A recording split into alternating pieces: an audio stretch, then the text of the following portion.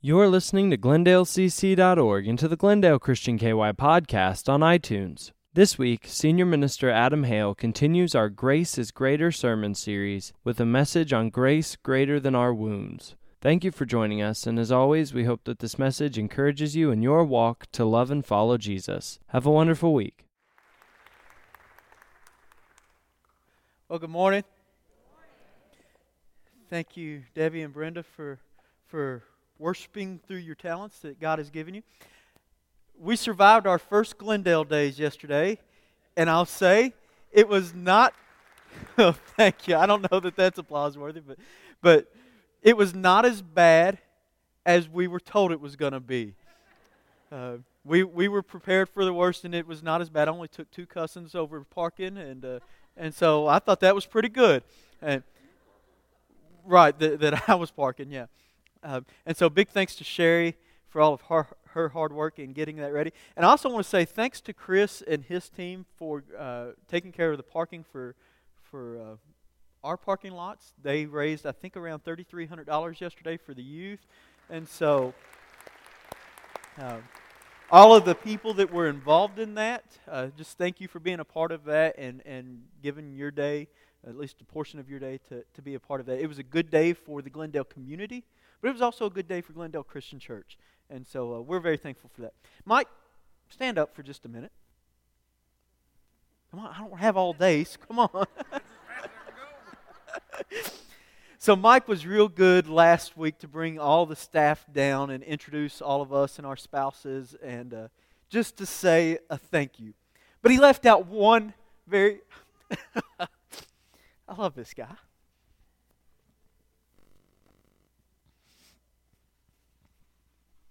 I didn't plan on this. He left out one really important person, and that was himself. Mike has been called a lot of things around here, and I've heard what some of you all call him. But the one thing that I would call him is the glue. He's kind of the glue that holds everything together. And so, just as part of clergy appreciation, we just want to appreciate you for a moment.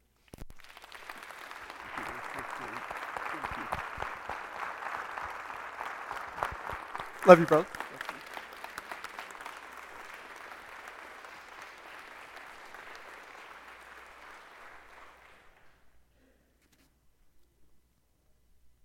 That's the second time that's happened today in service.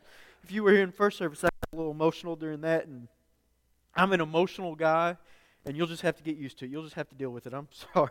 There are a few things I will apologize. That's not one of them. So we're getting into our sermon today, our message, and we're continuing in our theme, our series, Grace is Greater. And today we're going to be dealing with grace that is more healing than your wounds. Now, I have a little personal confession to make, a lifestyle kind of confession to make. Of the two of us, Christy is by far and away the one who is much more organized and neat. I am not a neat freak. It will never be said at my funeral that Adam Hale was a neat freak. It's not one of the things that people will say about me. I work really hard at being average, at being organized and kind of knowing where things are. I live in the world of controlled chaos. That's my world. I live there. I like it. I like not knowing where everything is all the time and having to look for 30 minutes to find my keys when they're in my pocket and talking to my dad on the phone, and he says, what's so distracting you? And I said, I can't find my phone. And he says, you dummy. And that's happened several times. Christy does not operate in that world. She is not that way at all. She is very neat and meticulous and organized, and she knows where things are. And she gets very aggravated with me and our 2 boys because that's just not the way we operate. And so occasionally, Christy will get the itch to just start going through stuff. She'll go through a closet or through the boys' toys that they haven't played with in a long time. And when she gets that itch, nothing is safe. I mean, nothing is safe from that trash can. When we were in the process of moving.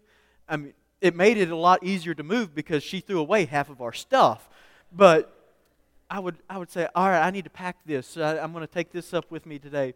And she said, I threw that away 2 months ago. I don't know what you're looking for. It's gone. And so when that urge strikes her, nothing is off limits. In 2011, there was a book that was released, and it was called The Life-Changing Magic of Tidying Up, subtitled, The Japanese Art of Decluttering and Organizing. And it was written by a lady named Marie Kondo. Now, first I just want to say that book title needs some tidying up and some decluttering. If I saw that on the bookshelf, I wouldn't read it because it would take me longer to read the title than it would to actually read the book. And so I just wouldn't do it. And this is not a book that I want anywhere near my house, because Christy would read this book and then we'd have nothing left. She would have thrown all the stuff away. But Kondo explains in the book, or the premise of the book, is that tidying up is life-changing magic, and that decluttering is an art form. That's what she says in the book, or that's the premise of the book. And she explains in the book that the key to cleaning out your closet is knowing exactly what you want to keep and then getting rid of everything else. Now, that sounds simple enough, right?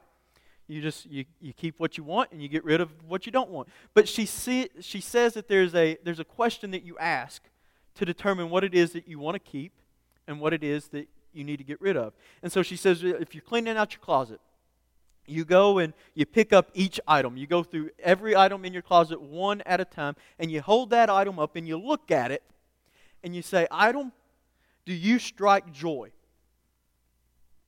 And if it does, you keep it. And if you don't, you throw it out. Now that sounds kind of funny to me, because I can just see myself going through my closet and picking up a shirt and looking at the shirt and saying, shirt, do you strike joy? And if I did that, I would have no clothes left, because clothes don't strike joy for me. And so then there's a whole nother problem that we'll have to deal with. But that's what she says that you do to keep it. And while that's kind of funny to me, the idea that someone would do that is funny to me. It is a good reminder, however, of how we become attached to emotions, especially emotions like anger and resentment. We store them in the closets of our heart, even though that they don't bring us joy. Instead, they do the exact opposite of bring us joy. They rob us of peace. Still, we just can't seem to let those things go. And over the years, our anger and resentment, they start to pile up. And it's time to clean out our closets. And for most of us, there's a lot that we need to get rid of. Paul writes in Ephesians chapter 4, verse 31, he says, get rid of all bitterness, rage, anger, brawling, and slander, along with every other form of malice. Now that sounds good, doesn't it? Just get rid of it. Don't you wish it was just that easy to get rid of it? Just say, okay, I'm going to get rid of all my anger today, and it's gone. I'm just going to get rid of it. But it's not that easy, is it? Getting rid of bitterness and anger can be painful. It's easier just to shut the door of the closet and pretend that everything is fine and open it up only when absolutely necessary. This morning, I want to invite you to clean out your closet and deal with some of the hurts that other people have caused you. And it's been my experience that extending grace and forgiveness to someone who doesn't deserve it and can't make it right is more than just a decision that we make. It's a journey that we take. Someone once said that every journey begins with a single step. And if the grace journey is a journey that you want to take, then the first step is deciding that you want to make the journey, or at least that you're willing to try.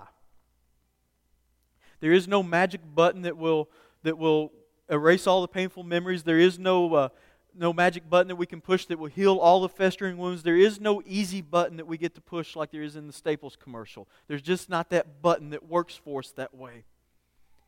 It's a difficult journey. And it begins with a willingness to forgive, even if forgiveness seems like too much to ask.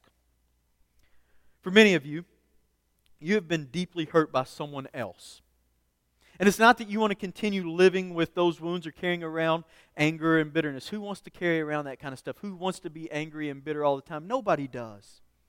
It's not that you want to do those things. It's that giving grace doesn't feel like an option. Maybe you would put it this way. You would say, I've been hurt too badly. Or maybe it sounds like this for you. You don't know what I've been through. Or not after what she's done to me. Or he has destroyed my life. Or it's too painful to even think about. Maybe that's you. Maybe you've done the math and you reached the conclusion that the hurt that was done to you is greater than the grace that you're able to give.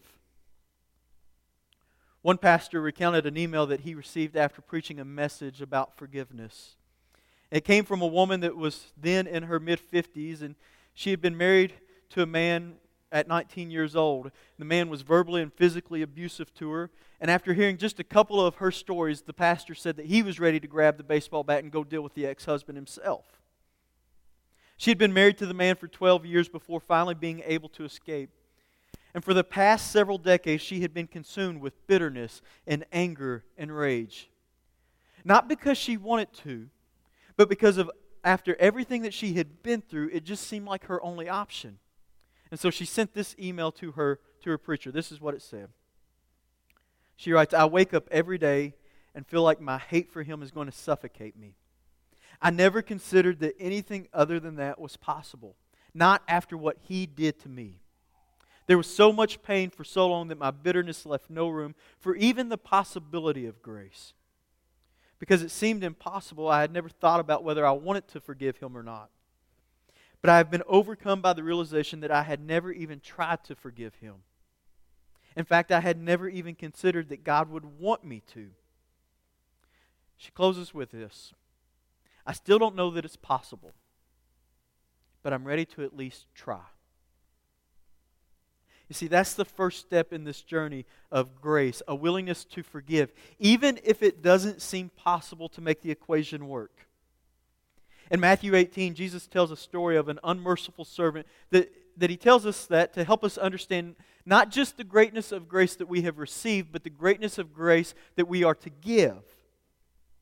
And here's what we discover about grace. We discover that in this parable that grace is only grace if it goes both ways. Grace is a two-way street. Receiving it from God but refusing to give it to others is not an option because grace flows. Grace can't just go one way and stop. It has to go both ways. Grace is a two-way street. And Peter comes to Jesus in Matthew chapter 18 with a very generic question. But I bet in this generic question, in fact, I'm convinced of it, that there is a specific issue involved in this question. And so Peter asks this question in Matthew 18:21. He says, Lord, how many times shall I forgive my brother or sister who sins against me? Up to 7 times? Peter presents a math problem and an equation to solve.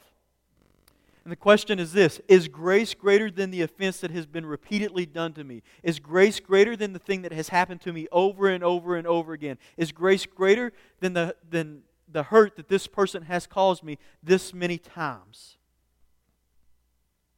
So Peter asks, how many times do I have to forgive a person who hurts me? And he even makes a guess at the right answer, 7. And he probably thinks that when he says 7 times that he's being very gracious. After all, the Jewish rabbis, they taught that you only had to forgive a person 3 times. If someone wronged you 3 times, you had to forgive them 3 times. But after that 3rd time, if they wronged you a 4th time, all bets were off, and you were perfectly within your rights, and God wouldn't hold it against you if you hated them and held that offense against them for the rest of your life. You were okay after the 4th time. And so Peter thinks he's being very gracious when he says 7. 7 times, is that good enough, Lord? I believe, or I imagine, that he's expecting Jesus to commend him for his such graciousness attitude, his gracious attitude. You know, I just picture Peter's probably thinking that Jesus is just going to say, Peter, man, that's so good. 7 times, that's so gracious. Disciples, why can't you be like Peter? Peter, all the other disciples, they need to be more like you. But that's not what happened, is it? Perhaps Peter had someone in mind when he asked this question. In fact, I believe he did. I bet there was a specific person that he had in mind when he asked this question. Lord, how many times do I have to forgive this person? There was a specific face, there was a specific story that came to mind when he asked this question. I absolutely convinced that this was not just a generic theological question. This was a very specific question with a specific person, a specific story in mind. And for some of you, when you hear this question, Lord, how many times do I have to forgive them? There's a specific person that comes to your mind. There's a specific story. There's someone in your life that has hurt you repeatedly, time and time again. They have offended you multiple times, and you think, how much is too much? Lord, where do I get to draw that line? And Jesus answers Peter's question. He says, I tell you, not 7 times, but 77 times. Some translations say 70 times 7. And it's not that Jesus is saying 77 times, or that He's even saying 490 times. He's pointing to the chalkboard and He's saying, in the equation, grace is always greater. Every time someone offends you, every time someone hurts you, forgiveness and grace is always greater than what they've done to you. That's the answer to the equation. That's how you solve the equation. Grace is always greater. And let me just pause here for a moment and acknowledge that some of you may be feeling a little bit defensive. And I don't mean to sound dismissive. If I'm coming across that way, I don't mean to be dismissive, because I don't know your stories. I don't know what's been done to you. I don't know how you've been hurt. I don't know the depth of your betrayal that you've experienced. I don't know those things yet. But I do know this. I do know that grace is always greater. And maybe you're willing to accept that. Maybe on some level, intellectual level, you're willing to accept that grace is greater. You want to believe that grace is greater. But emotionally, the equation just doesn't work for you. The abuse or the abandonment was just too painful. And as much as you want to get rid of that infection of bitterness, it just doesn't feel like forgiveness is possible. And so my question, for those of you that feel that way, that you just don't think forgiveness is possible, are you at least willing to try? I'm not saying you have to get to that conclusion today, but are you at least willing to try? Jesus understands how difficult this equation can be. And so He tells a parable that helps us to motivate our willingness to try. And so He begins the parable in verse 23. He says, therefore, the kingdom of heaven is like a king who wanted to settle accounts with his servants. We're introduced to a high-power CEO type of person who decides it's time to collect all from those who owe him.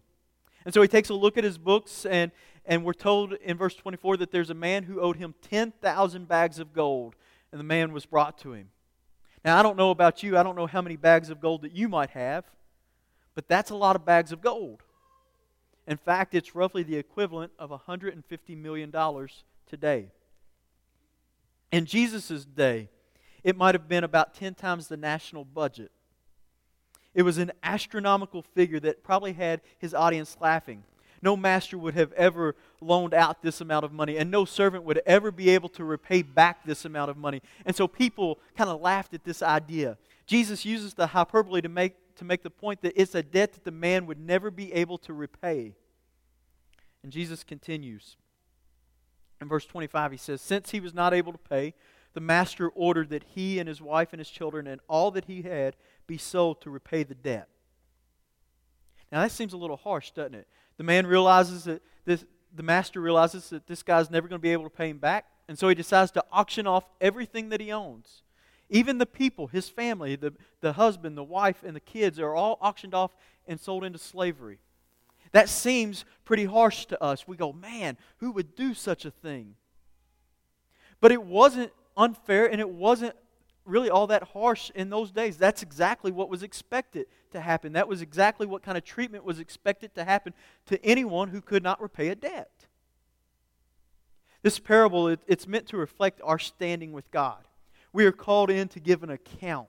And He's been keeping track, and we are all guilty. Remember, we talked about that a couple weeks ago. We are all guilty. We have sinned, and we have racked up a debt, and we can never repay it. And you can live in denial and pretend that you don't owe God anything. You can justify the debt or even dismiss it by comparing it to others. Or perhaps you can even own that you owe a huge debt. And you decide that somehow you're going to work it off. You're going to pay it back. Problem is, you can't. The debt's too big. You owe too much. You can't pay it back. And Jesus begins this parable with an image of God opening up His books and calling all of us in to give an account. And it's a reminder that apart from Jesus, we are all in huge debt to God. And so the servant, knowing nothing else to do, falls on his knees before the master. In verse 26 it says, "Be patient with me," he begged. The servant's begging. And he says, "I will pay back everything." Now, the master knows that the servant probably has good intentions, but he also knows that that'll never happen. Good intentions are exactly that. They are good intentions. They are not good actions. They're nothing more than intentions. And the master realizes that the servant has good intentions, but he understands that the debt is too large. He'll never be able to pay this back. But incredibly, the master takes pity on him. In verse 27, Jesus tells us that the master cancels the debt and lets him go. The master forgives the whole debt. This servant owes $150 million, but the master erases it from the book. It's an incredible act of grace. The master doesn't just extend the note or lower the monthly payments. He completely erases it altogether. And as significant as the debt was, the master's grace was greater. But then something happens. Something kind of disturbing happens. Not kind of disturbing. Something very disturbing happens. Verse 28 says, "When the servant went out, he found one of his fellow servants who owed him 100 silver coins. He grabbed him and began to choke him. 'Pay back what you owe me,' he demanded." This servant, who was just forgiven a $150 million debt, finds a co-worker who owes him roughly $20. And he begins to choke him and demand repayment. And his fellow servant fell to his knees and begged him, "Be patient with me and I will pay it back." Those words sound familiar?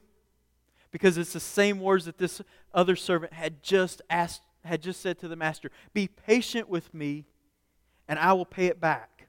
And don't miss this, because he is being asked for the same grace that he received. The servant is using the same words that this other servant has said. "Be patient with me and I will pay everything back." He's being asked for the same grace that he received, only to a much lesser degree. Now, if you've never heard this story, maybe this is the first time you've ever heard the story, what do you think would happen? Of course, this guy's going to forgive the debt, right? I mean, he's just been forgiven a $150 million debt, a debt that he could never repay unless he won the lottery or something like that, and bad news for him. They didn't have the Powerball then. So he knows he can't pay this debt back. Of course, this guy is going to show the same grace and mercy that was shown to him, right? I mean, he can't do anything but. Verse 30. But he refused.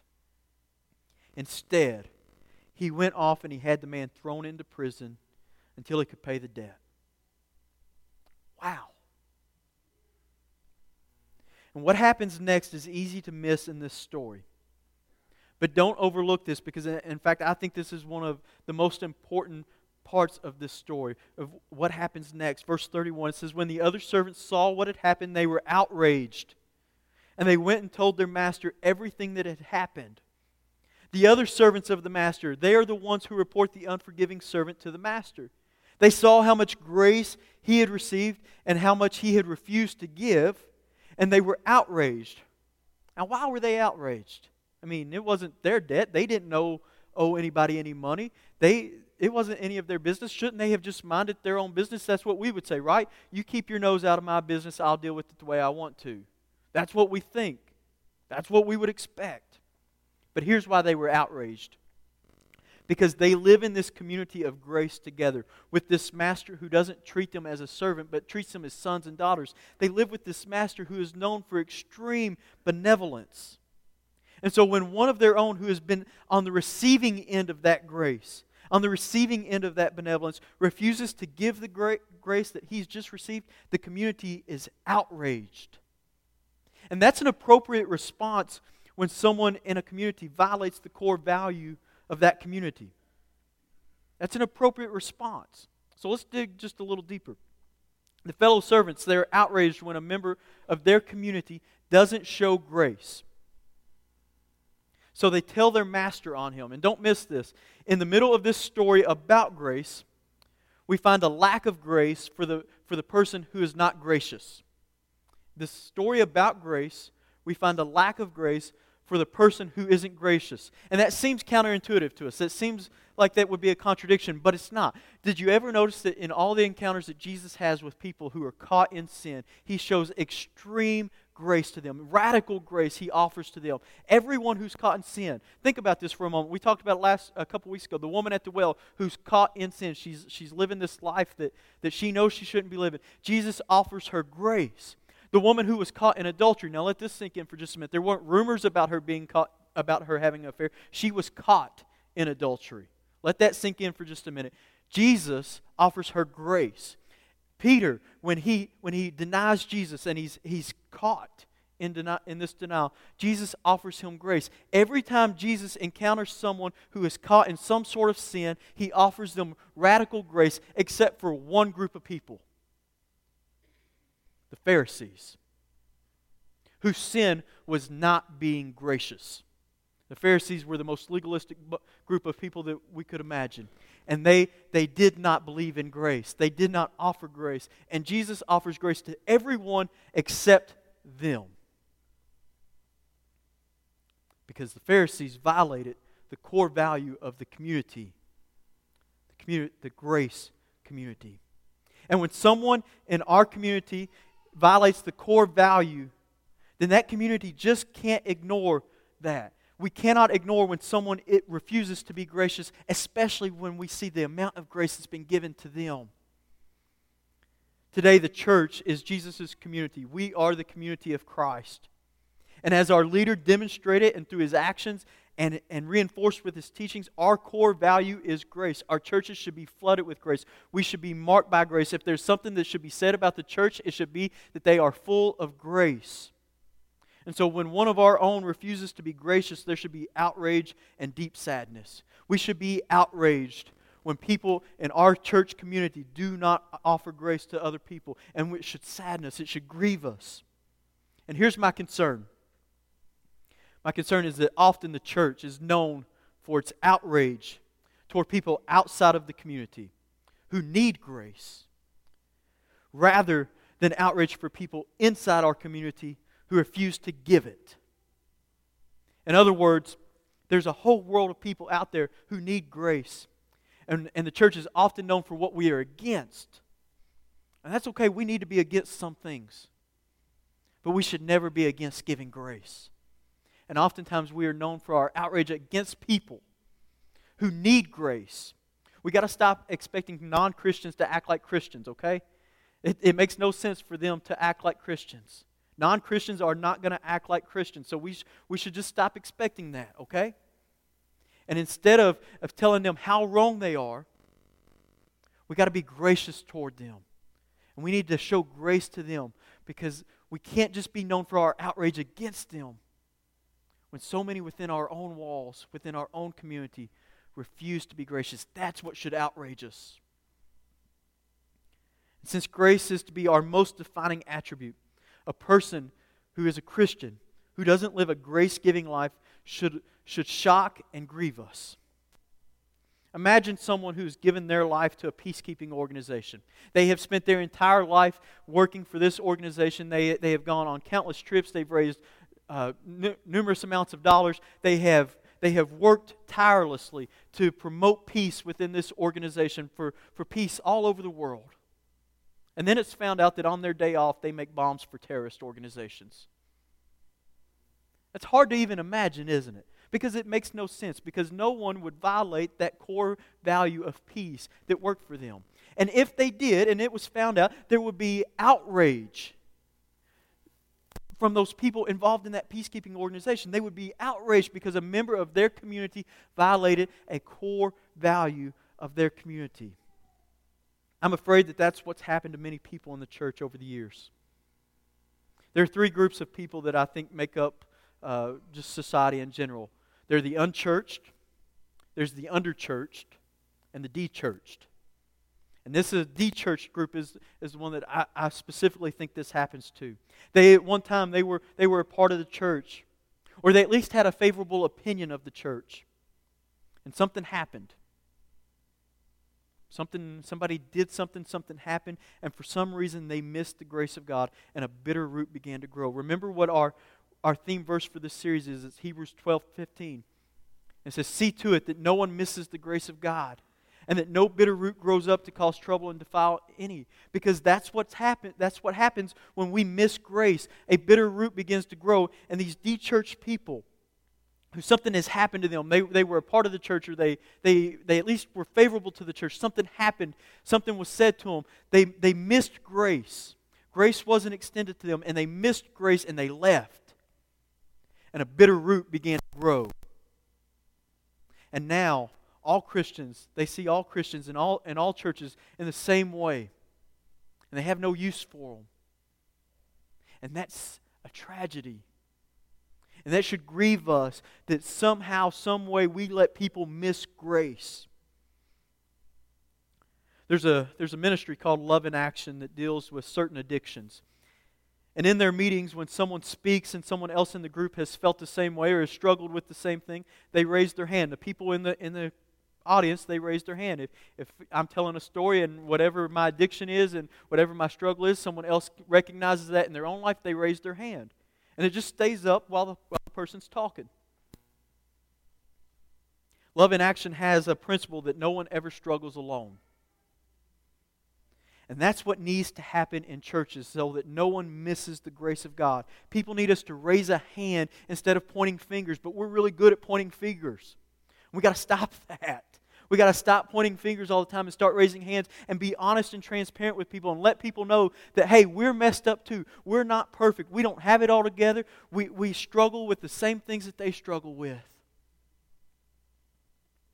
That's the only response that makes sense in a community of grace filled with people who have to rely on forgiveness to get into the community. Do you realize that? The only way that you get into this community is to rely on grace and forgiveness. Some of you, or someone you know, has been choked by someone in the community who wanted to receive grace from the Master but was refused. And so for those of you who have grown up in a community who violated this core value, I want to take just a moment and apologize on behalf of the community, because that's not the way it's supposed to work. To the teenage girl who got pregnant and endured all the judgmental stares to only be told that she couldn't come back to youth group, the group that she needed the most during that time, I'm sorry. To the man who wasn't allowed to be a part of the community because of a divorce from his past, I'm sorry. To the parolee who opened up about his past mistakes and was told he was no longer welcome, I'm sorry. To the addict who was finally honest about his addictions, but instead of support, he received shame, I'm sorry. To each person who has ever been hurt by this community that is supposed to represent Jesus, the church community, I'm sorry. When someone in our community wants to receive grace from the Master, but is refused grace, or even refuses to attempt to give grace to someone who has hurt them, the community should be outraged and saddened. And that's what happens in this story. The Master finds out that this guy who has received incredible grace is now refusing to give it. And so in verses 32 through 34, this is what we read. The Master called the servant in. He said, "You wicked servant, I canceled all that debt of yours because you begged me to. Shouldn't you have had mercy on your fellow servant just as I had on you?" In anger, his master handed him over to the jailers to be tortured until he should pay back all that he owed. Oftentimes when Jesus would tell a parable, the takeaway is a little vague. Sometimes he would leave it hanging out there for people just to wonder about what the implication might be. Sometimes it's a little ambiguous, but not here. Jesus makes it very clear about the takeaway from this parable. He makes it very clear what he wants known. And this is what he says in verse 35. He says, "This is how my heavenly Father will treat each of you unless you forgive your brother or your sister from your heart." And I know some of you immediately push back on that. You say, what? You're telling me that if I don't forgive the person who has hurt me, who abused me, who betrayed me, who cheated me, who abandoned me, you're telling me that God won't forgive me? No, I'm not saying that. I'm just simply telling you what Jesus has said. Jesus made it clear that you cannot receive God's grace and then refuse to give it to others. If God's forgiven your sins, you can't continue to keep track and holding on to the sins of others. If you do, you will hold on to that bitterness, and that hurt will become hatred, and it will spread, and it will poison you, and you will become bitter, and you run the risk of missing grace altogether. Look, I know it's not fair. I know that person hurt you and they owe you something. Maybe they owe you a childhood. Maybe they owe you a marriage or money. Or at the very least, they owe you an explanation. It's not fair to let it go. It's not right. I know. It's grace. And I know this too. I know that you'll never be asked to give more grace than you've already received. Please don't think that I am minimizing what has happened to you, what you have been through. I'm not. And neither does Jesus. But the more that we learn about the righteousness and the holiness of God, the more this truth begins to sink in. Most of us probably grew up being taught that if we hurt someone, if we offended someone, it was our job to make it right. We should go to them, we should apologize, we should say, I'm sorry. And that's a good lesson to teach kids. Kids should do their best to make things right. But it develops into an unbiblical approach to forgiveness and to grace. Because I've come to this conclusion that when someone hurts me, forgiveness only happens when that person who hurt me makes it right. Forgiveness will only happen when they come to me and they tell me that I'm sorry or they do something to make it right. Then I will forgive them. The problem is that that's not grace. It's not. Besides, what do you do when you are hurt so badly that nothing can be said or nothing can be done to make it right? What do you do then? And some of you know exactly what I mean. You've been hurt badly enough that you are painfully aware there is nothing that they could say or do to make things right. What do you do then? Well, that's exactly the position you and I were in with God when He extended His grace to us through Jesus. We could do nothing. We could say nothing. There was no possibility of us making it right. God gave us His Son, and it was grace. Jesus said the Master canceled the debt. He didn't just extend the note or make it interest only. He erased it completely. And that's what grace has done for us. It's not earned. With grace, the person doesn't fix the consequences of their sin. It would be nice if they did, but with grace, the person does not fix the consequences of their sin. We live with their consequences of their sin. It's not fair. It's not even right. But it's exactly what Jesus did for us. The Master has canceled our debt. And it's time for us to let that grace flow. It's not easy, but with God it's possible. So here's what I want you to do this morning. I want to ask you to begin to stop thinking about what's been done to you. Stop thinking about what's been done to you. And start thinking about what's been done for you. Every time the pain of what's been done to you gets triggered, intentionally start thinking about what God has done for you.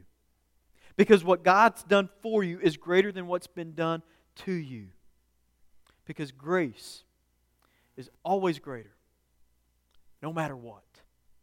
Even when someone has done something to hurt us, grace is always greater. In just a moment, we're going to stand and we're going to sing. And it's a time to reflect and to respond. And oftentimes we call for people to come forward. Let me just tell you, if you want to take this step of grace, to begin this journey of grace, to extend grace to someone, you don't have to come forward. You can make that decision right where you're going to be standing. You can make that decision right now.